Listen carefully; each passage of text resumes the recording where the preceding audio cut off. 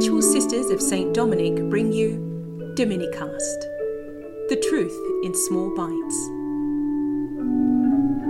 Truth Byte 22, Temperance. There is something very disturbing about seeing a small child tyrannize over his or her parents.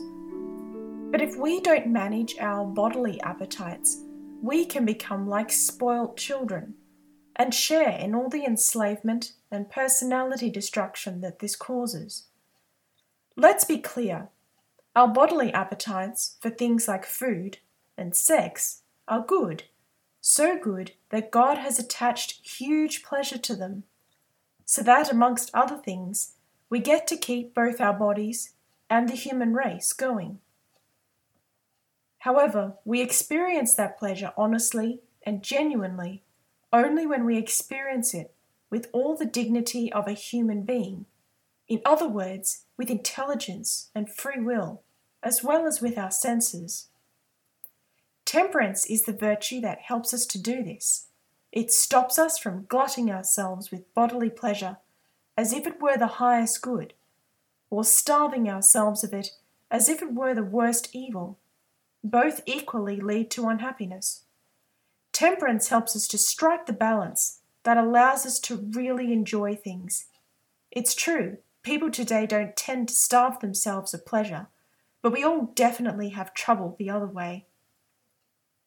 There are some who say, it would be nice to get my appetites under control, but it's too hard. That's basically saying it's too hard to be human. God has given us powers of reason and free will to be the governing factors in our choices and activities. He has also offered us His grace to use these effectively.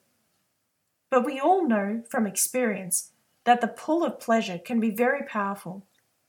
The more we give in to our bodily appetites, the more they demand, and we end up on a never-ending downward spiral of desire and dissatisfaction.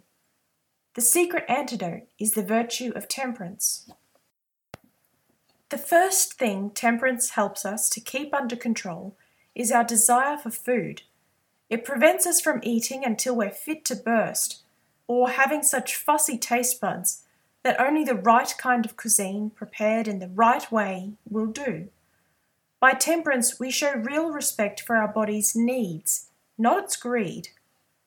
Second, temperance regulates our appetites for potentially addictive things like alcohol, TV, or social media. Although these created things are not bad in themselves, we can become enslaved to them and ultimately destroyed by them.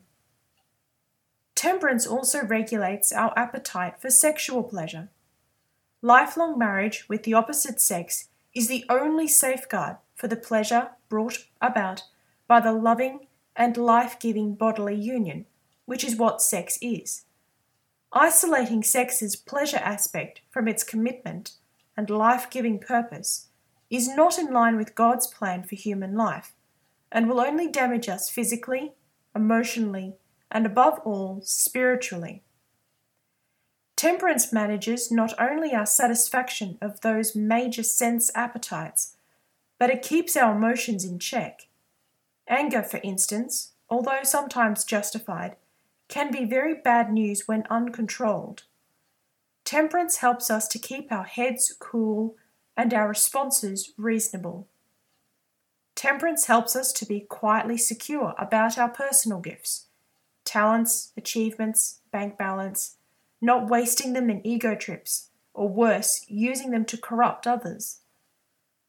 Finally, temperance even manages our desire for rest and relaxation, steering us away from either the grim compulsion of workaholism or the superficial self-indulgence of endless partying. Temperance helps us to achieve the balance that makes real fun and real relaxation possible. The personal mastery that comes with the virtue of temperance guarantees us happiness and inner peace, and adds something to our personalities, an attractive inner beauty. Who doesn't want this peace? How do we grow in this virtue? It's a good idea to start by reminding ourselves that we are a cut above the animals. If we want to be happy as humans, then we know we just can't satisfy our sense appetites to their limits. It's an interesting fact that most animals don't do this anyway. We're thinking beings, reasonable beings. Our intelligence is designed to govern our physical instincts, not the other way round. Sometimes we even need to say a definite no to our physical and emotional inclinations, because our consciences, those inbuilt pointers to right and wrong, tell us to. Bit by bit, then, we get the hang of what a physically and spiritually balanced lifestyle looks and feels like. And as with the other virtues, we get it mostly by living temperance day by day, making the right decisions and moves and changes to ensure that we get a genuine human life. That, in a real sense, is the good life. Lastly, we need to ask the Creator of all good things how to enjoy things as they should be enjoyed. He made us. He made the whole world for us. And He knows how we can get the best out of both. And it's certainly not by acting like animals or spoiled kids.